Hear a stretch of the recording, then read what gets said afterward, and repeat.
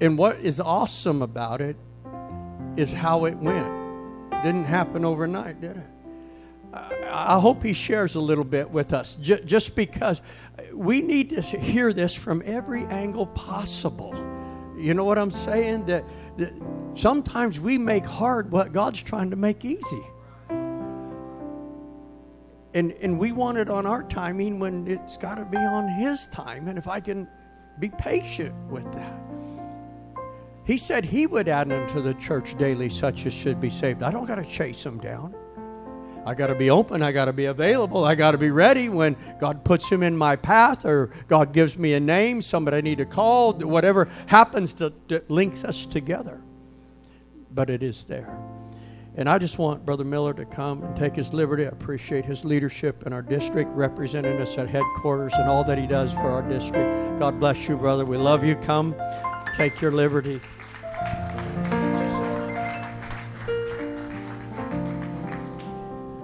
Good evening, everyone. It's Friday night. For many, the end of a long work week.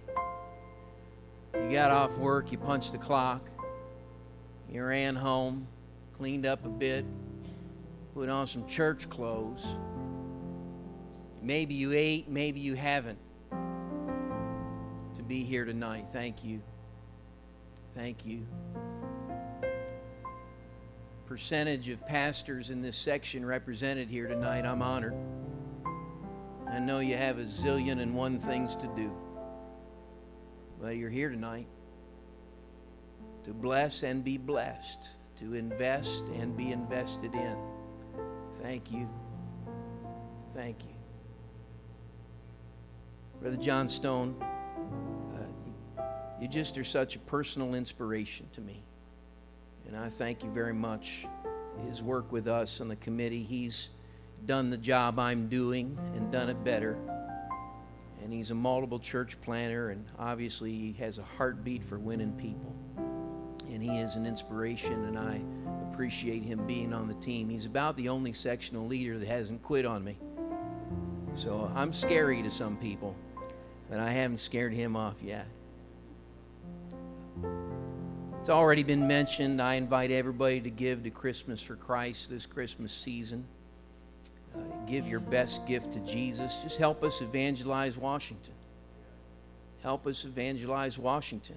Pastors, if you would give your congregations an opportunity to give. By the end of the month, you're going to receive a box of Christmas cards for Christ. Pretty simple instructions. If you'll just give folks a chance to give, that's all I'm asking. And allow them to invite them to be conduits of God's provision. I would greatly appreciate that. Washington appreciates it. Evangelism, winning people. Tonight, after I preach for about 90 minutes or so, yes, I'm kidding, we're going to conclude this service with prayer. We're going to invite everybody, front to back, side to side, to have a conversation with Jesus Christ.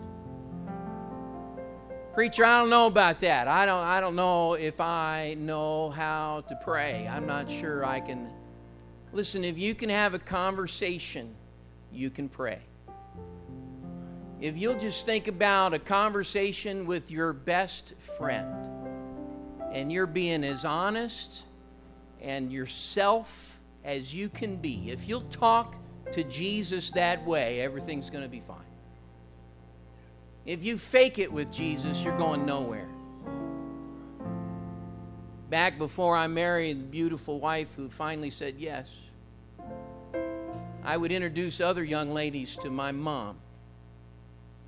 And my mom, Travis, who is this? Introduce me. I would introduce. And this is what my mom would do. So nice to meet you. And I just wanted to hurl, you know? Like, Mom, how do you lie like that? You're a woman of God. What was that? So nice to meet you. Listen, if you and I do that with God, it's the same response. Yes, Jesus, same response. But if we'll be as genuine and as real as we are with our best friend, it's amazing how quickly we get close to the Lord. So we're going to have a time of prayer when we end tonight. If there's something as you begin to pray that you think, you know what, I need to be forgiven for something I thought, I said, I've done, I feel like it wasn't right in the sight of God, then go ahead and talk to Him about that. If you feel like, you know what, I need to change my life's direction. I've been going this way, but I feel like Jesus is calling me another way, then you pray in that fashion. And if you've never received the gift of the Holy Ghost or the Holy Spirit, you need to receive that tonight. It is available to everyone. It is a gift. You don't have to beg. There's got to be desire, got to be belief. There needs to be surrender. But it's for everybody. And if you don't have it, I hope that you are wise enough to pursue the Holy Spirit tonight and leave here with the gift of the Holy Ghost. You can be confident you have it. The Bible gives us the clear evidence. You'll speak in a language that you didn't learn at home and you didn't learn in school. It's a language given by the Spirit itself. You'll speak in another language. Man, that sounds wild, I know. Yet it's exactly what happened in the Bible, and it's what happens today. In the spring of this year, Jen showed up at church. We got to talking with Jen, and what's going on? What's you all about? She said, I've been watching online for about 8 weeks, and I just had to come. Come to find out, over some trip to California, some family had taken her to a Pentecostal church. She'd been baptized, and she just looking for a Pentecostal church in her city, and she found us. And so Jen started coming, and my wife and I met with her and trying to figure out her story and where you're at. And when we ended that first little casual meeting in the commons area of our church, she said, "Now, I want you to know, I don't have the Holy Ghost yet, but I want it." He said, "Jen, you're going to receive it, and we're going to help you. We'll teach you. We'll talk to you about things." And a few times in service, Jen, you know how folks get. They get a little closer, but they don't all the way dive in. Jen would get close, and we keep coaching her. One time we were in a small group Bible study in the middle of a park this summer. The Spirit of the Lord fell in that park. There's a half dozen of us sitting in lawn chairs talking about the end time. And Jen begins crying. The Spirit of the Lord is moving on her and powerful, and she just won't fully surrender. We get done praying, we talk afterward. I said, "Jen, wow." She goes, "I have never felt anything like that before." And she begins to talk like, "That must have been the Holy Ghost." I said, "It was all over you, but it ain't in you yet." How do you know? Because you'll know like everyone knows. You'll speak in a language you weren't taught. There's more than what you got. She's weeping. This is amazing. I know. God moved on people in the Old Testament. In the New Testament, He works in people. Then just a few weeks after that, in the middle of service, we call people up for prayer along the front. Just whatever your need is today, come and we'll anoint you with oil.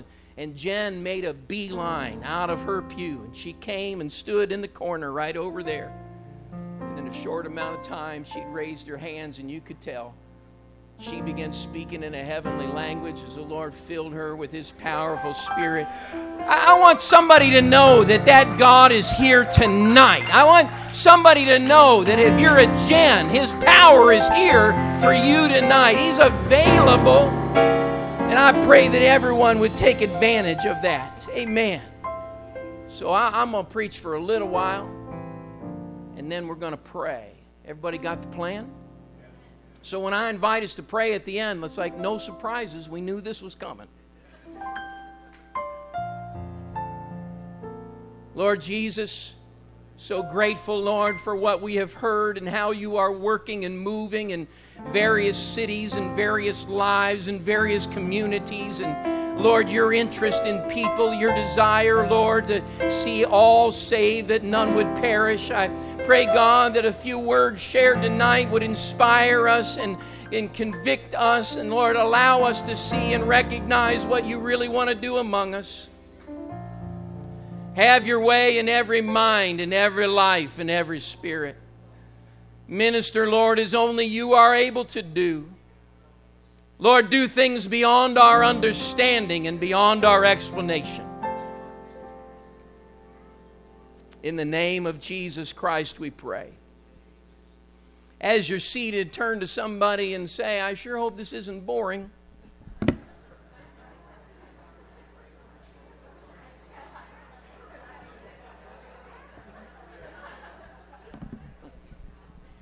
You were thinking it anyway. I just wanted to get that out the way. I enjoy a good story. Anyone else enjoy a good story? I like a good story. Every year, in addition to my developmental reading, I also make sure to search out and read a couple of good stories. I enjoy the development of a story. I enjoy the characters and the plot twists and the surprises of a good story, regardless of its nature. Not just the story itself, but I like the process of telling a story. I particularly like nonfiction events that are recorded in story form. I like that because, frankly, sometimes the truth is stranger than fiction. How many have heard that phrase before? The truth is stranger than fiction.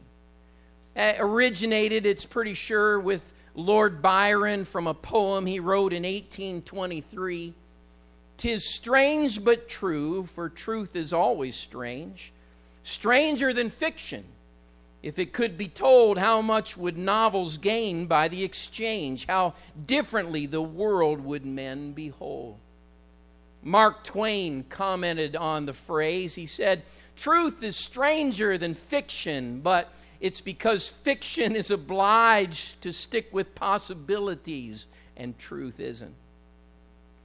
Or there are times when actual events are more outlandish than our minds could figure out.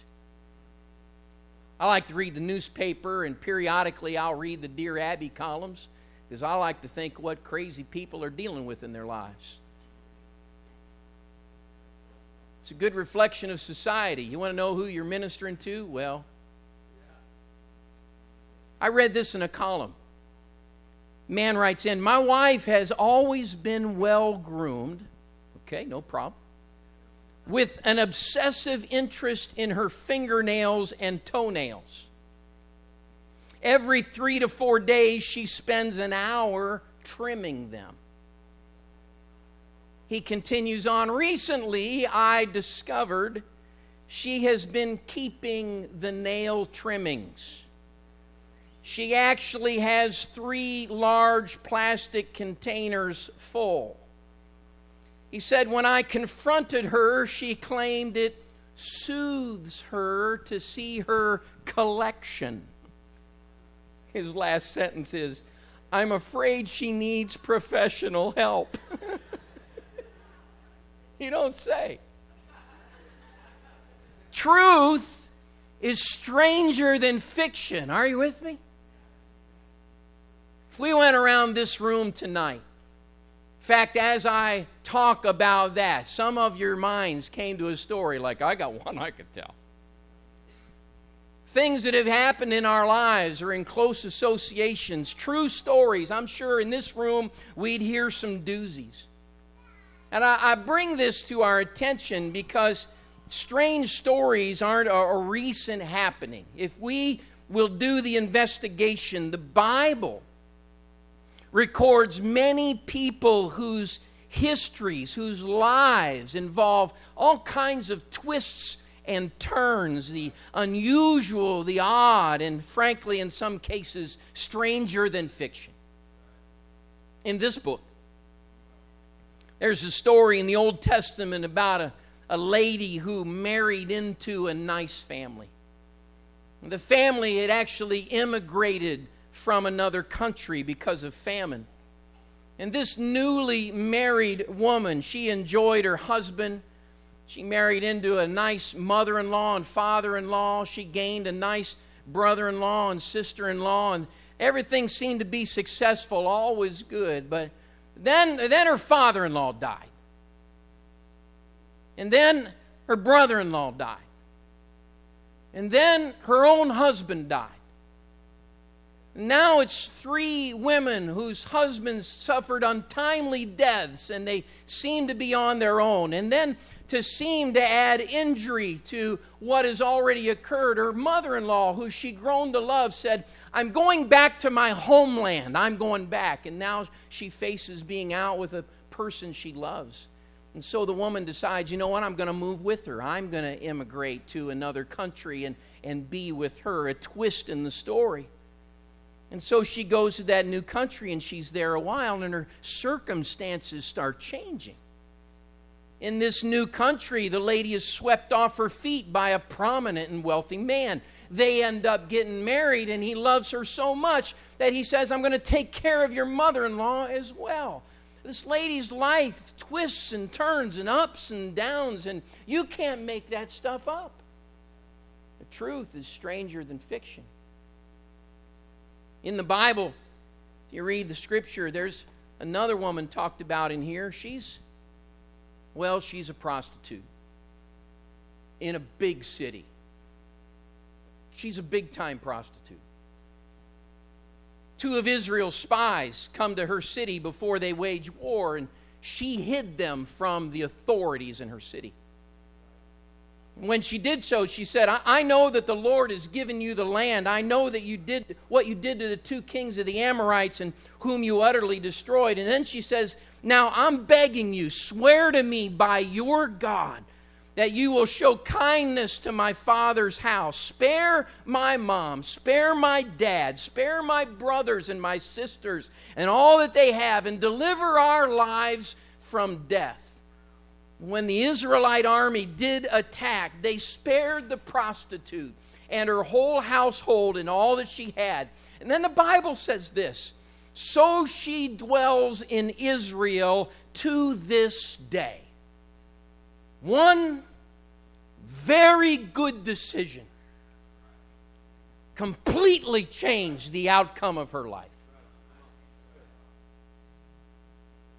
Well, those are intriguing stories, preacher, but I don't know how strange they are. I don't know.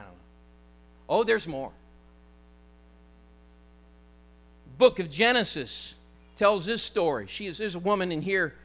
Her first husband, so wicked, God kills him. Now, there's a Jewish law at the time when that happens and a woman is left by her own without any children to take care of her in her old age, that her dead husband's brother is to marry her and have children with her so that the children will care for her in her elderly age. So she marries her brother-in-law. He refuses to have children with the woman that would provide for her in her days to come. And God kills her second husband. Now, in the law of the brothers, there's only one brother left in the household, but he's just a kid. Can't be marrying an 8-year-old. So the father-in-law says, listen, if you'll wait until he's marrying age, I'll marry you off to him and you'll have children with him. And so she waits around. But when he does get old enough to marry, he marries another woman and doesn't marry this distraught woman who's had 2 husbands killed by God. And the woman's bitter. Her father-in-law goes on a business journey into another city, and this woman goes to the city also. She disguises herself as a prostitute. She sells herself to her father-in-law, and that immoral resolution turns out to twin boys being born to the woman by her father-in-law. Sometimes the truth is stranger than fiction. And then there's this story of a lady just practicing her hygiene. She's taking a bath. But she's being watched by a peeping Tom. From a nearby rooftop, a powerful leader is watching her and he thinks she's beautiful. Now, we're not told if this is the first time it's happened. We don't know if it's recurring. We don't know if she knowingly bathed where he could watch. We don't know if it was a total accident. What we know is that there were intentional actions afterward. The powerful man asked about her, found out her husband's off to war, so he sends for her. He sleeps with her. And again, we don't know the details. Was she completely naive? Was this an abuse of power? We don't know all of that, but we know she became pregnant from the relationship. So the powerful man launches a big old cover-up, and he summons her soldier husband back from the front line, figuring when he comes to town, surely he'll go to the house and spend some time with his wife, and everybody will think the baby is just theirs. That he's a man with a serious honor code, and he says, I'm not going to enjoy privileges that my fellow soldiers don't have, and I'm not going to go visit my wife. I'm not going to do that. And the powerful man says, okay, go back to war and take this note with you. And the note told the sergeant, put him at the front of the line and back away and let him be killed in battle. And that's exactly what happened. He was killed by the powerful man, if you will. The woman mourns. Powerful man marries her, and then they have the baby, and because of God's judgment, the baby dies. But evidently the man really loves the woman, and they have another baby, and that baby becomes the wisest man who ever lived. Stranger than fiction. These plot twists, these surprise turns, these details in real lives, they're just outlandish. You know what it helps me to recognize? People, long before you and I ever breathed, people are capable of some seriously crazy behavior. To me, the interesting thing here is that each of these stories is really linked together with another lady. But more on that in a minute. I was reading the newspaper about this family that discovered this whole other group of relatives they never knew about. A woman, her dad left her mom when she was just really young. And during her parents' brief marriage, they found out that her father was actually living under an alias. They didn't even know his real name before he jetted out of town. Later in life, this little girl became a mom and then a grandma, and she's wondering what happened and is there any more family? And so she did one of those genetic swab tests with one of these websites, and they chased things down, and lo and behold, they discovered an entire line of family they hadn't known about previously, and they connected and discovered one another. You know, there's a lot of people really interested in their family histories. They want to know about their heritage. They want to know where they came from, whose aunts, uncles, brothers, cousins, nephews, aunt. You know what I'm saying? They're interested in all of that connection. The Bible is full of family history. All kinds of family history. There are long lists of family lines. Those are called genealogies. Genealogies. The first one's in Genesis chapter 4. There are lots of others. If you read the book of Chronicles, you read Ezra and Nehemiah, there's probably the most of them in those books. Genealogies were especially important in the Bible times because land was divided and occupied based on your family. The priesthood was passed along based on your family. The royal succession and power based on your family. The Messiah was prophesied through family. So there's wealth and there's power and there's authority, and all of those things are hinged on your heritage and on your bloodline. So genealogies were very important. They established the purity of heritage. If you're like me, you probably don't pay much attention to genealogies in your annual Bible reading. I dare say that many of us are reading through the Bible. We run short on time one morning, and luckily it's 3 chapters of genealogies. Well, bless God, they all had kids, and we're on our merry way. We don't spend a lot of time in the genealogies. It's like a day off from your Bible reading. all those begots and unpronounceable names. But if we look closely at genealogies, here's something that we'll notice. Here's one of them. As recorded in their time, genealogies are all about fathers and their sons. My wife and I have 2 daughters. They hate that. It's all about sons. They don't think that's right. Where's the daughters? It's all about fathers and sons. You read the genealogies. Dominated by males almost exclusively, except in the genealogy of Jesus Christ. Things change when we read about Christ. Check this out, Matthew chapter 1 and verse number 1. The book of the genealogy of Jesus Christ, son of David, son of Abraham. Here we go, the men's names. Abraham begot Isaac. Isaac begot Jacob. Jacob begot Judah and his brothers. Judah begot Perez and Zerah by Tamar. Tamar. That's one of our ladies. 2 of her husbands were killed by God, and she prostituted herself to have babies by her father-in-law. You read the Bible, Perez begot Hezron. Hezron begot Ram. Ram begot Amminadab. Amminadab begot Nahshon. Nahshon begot Salmon. Salmon begot Boaz by Rahab. Rahab is that big city prostitute who helped out the Israeli army.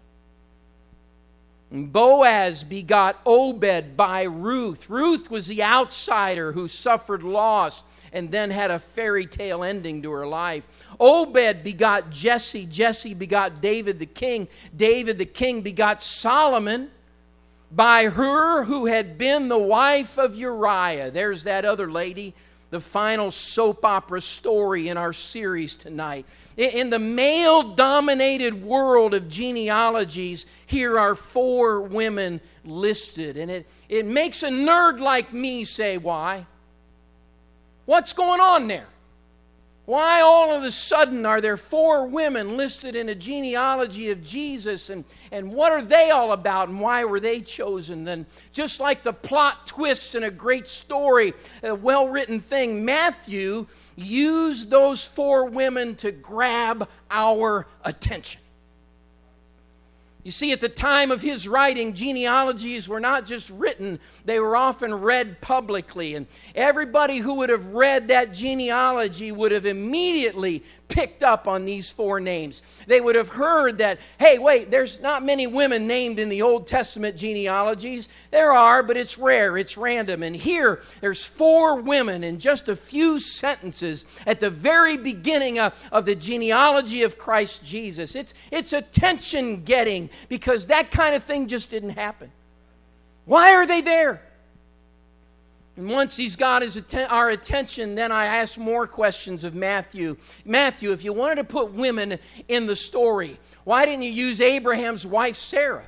Why didn't you use Isaac's wife Rebekah? Why didn't you use Jacob's wife Rachel? They're famous women in the Old Testament. They all had their wombs open to birth children they couldn't do prior. These are some miraculous ladies. If you wanted to sow the seeds of inclusion of women in the genealogy, why didn't you put the fine ladies in there? Why didn't you put the highfalutin ladies in there? But that's not. He didn't put the faithful ones in there.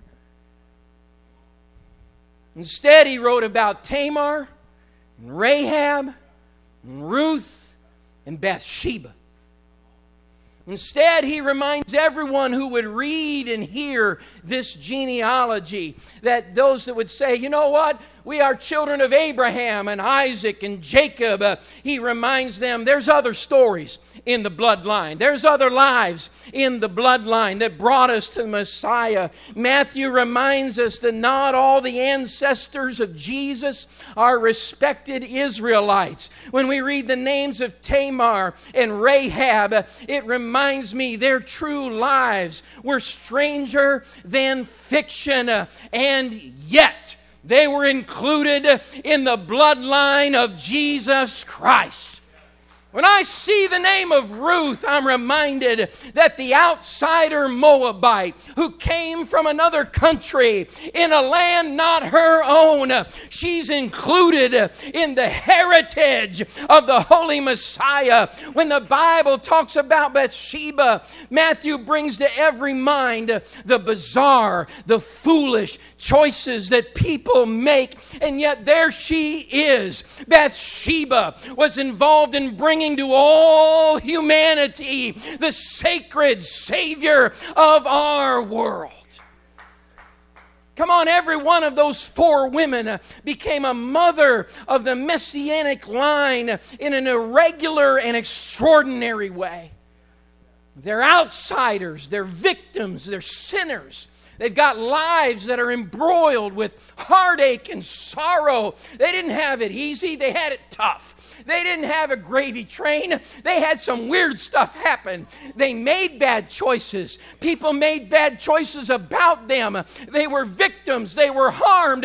They were grief-ridden. There was a lot of trash went on in these women's lives. And yet, there they are. They've got the you can't make this up stories, but they're part of the genetic makeup of Jesus Christ. They are part of His story. And I want to remind us tonight of just one simple but powerful truth: the blood that Jesus Christ bled from you and me came from imperfect heritage and imperfect bloodline. Yes, He was a perfect human. He never made a mistake, but His family tree was a crooked one.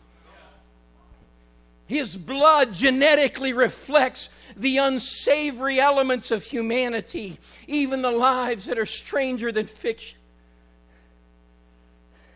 I want us to know and understand Jesus died for the cheated and the punished, like those in His family tree. Jesus died for the adulterers and the schemers, like His ancestors. Jesus' blood cleanses families whose stories sound like soap operas, just like those in His own history. I preach tonight not just for everybody in this room, but for everybody in this city, everybody in this county, everybody in this region, everybody in this fair state. Understand and know, anyone stranger than fiction's story can be cleansed by the blood of Jesus Christ. His redemptive range is endless. When our guilt beats us down, Jesus' blood lifts us up. When our humiliation is hammering us down, Jesus' blood covers us anew. When our peers start talking us down, Jesus' blood reaches and lifts us up. When the enemy says into our ears, standing on our shoulders, "Your story, ma'am, is a bit too weird." When the enemy says, "Sir, your story is a bit too screwed up, and Jesus ain't going to touch you with a 10-foot pole," that's a lie from the pits of hell. His blood works on every man, every boy, every lady, every girl. His blood covers them all. Stranger than fiction lives, they don't neutralize the blood of Jesus. Stranger than fiction lives, they don't intimidate Jesus. And listen to me, neither should they intimidate us.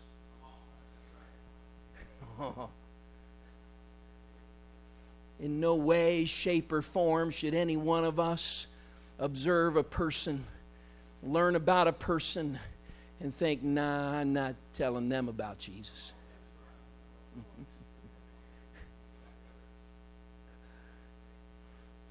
You and I might not hire them for the company where we employ people. You and I might be a little scared to welcome them into our household. But you and I better never determine not to tell them about Jesus. His blood works on everybody. It includes genetically. The man Christ Jesus had the failures of family history. And yet, with the Spirit in him, he lived a perfect life. Well, I'm speaking to somebody today.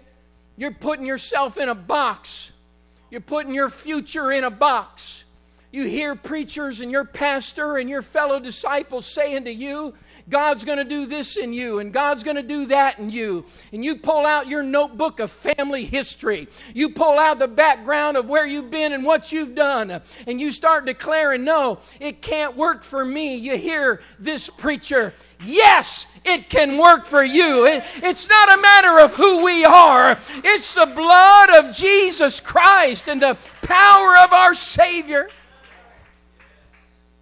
Oh, I don't know, preacher. While he was reviewing the heritage of the Corinthian church, the Apostle Paul, he's looking around in an audience like this, in the Corinthians. He's writing from memory. He's like, I've been preaching there. Let me talk about, here's what I see in the crowd. Those who worshiped idols, those committing adultery, those practicing prostitution and homosexuality, thieves, yeah, I see thieves, greedy people, drunks, abusers, cheaters.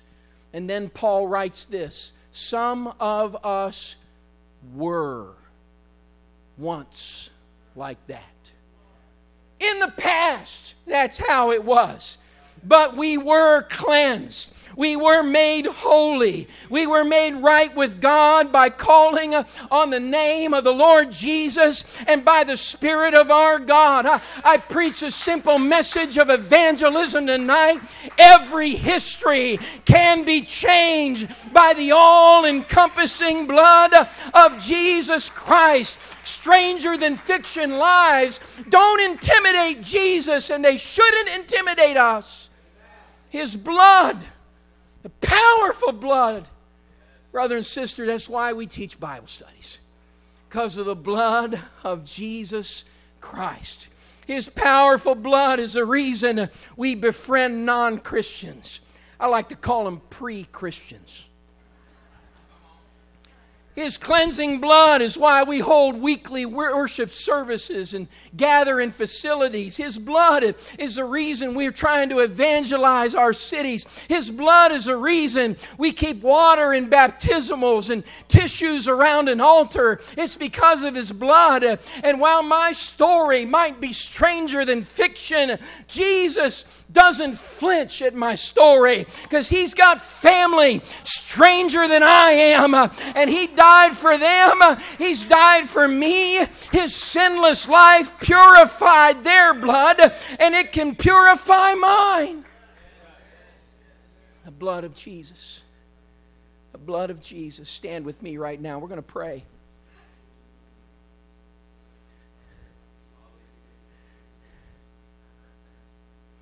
We're going to pray in 3 different scenarios, but I want you to hear this. Stranger than fiction. Last thing I did today in Everett before I got in the car and drove over here was teach a Bible study. My wife and I have been in a Bible study with Angie now for about 20 months. Angie emailed us just before COVID shut everything down. She found us online. And she emailed us.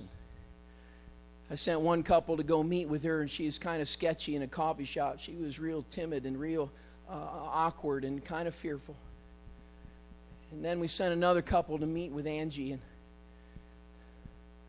finally, after a couple of meetings and a little Bible study, church was shut down. We weren't even meeting. Angie said, "Can I be baptized? I want to be baptized in Jesus' name." And so we brought her to the church and we baptized her, and the power of the Lord worked. What a genuine repentance. Tears coming down her face.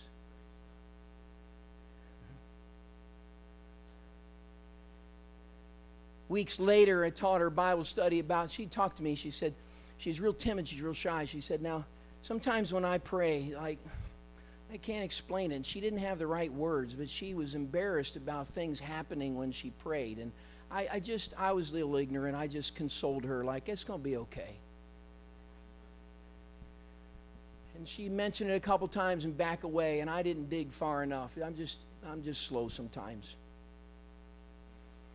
When we got to the lesson talking about the gift of the Holy Spirit and the infilling of the Holy Spirit, Angie sat back in her chair and said, "That's what happened to me."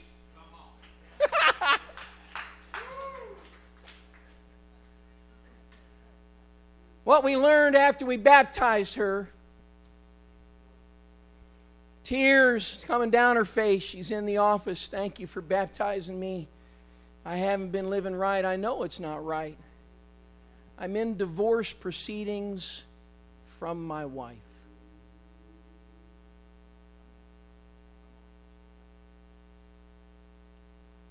Baptized in Jesus' name, filled with the Holy Ghost, 20 months in Bible study, every couple of weeks, prayerful, faithful to church, given.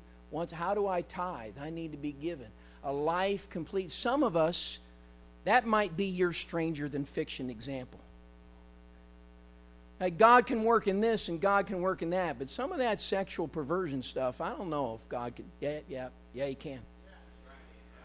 He's a God that changes every life. Every life. Every life.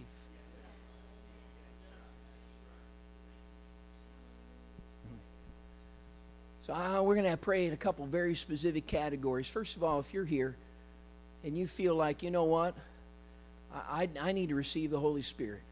I never have, and I want it. If the blood of Christ will give His Spirit in me, I want to receive the Holy Spirit. If you feel that way, would you just grab the hand of somebody beside you and come walk up to the front right now? I want to receive the Holy Spirit. I want to be filled with God's power. Does that fit you? Take the hand of somebody nearby you, friend, family, and come up to the front. Here's the second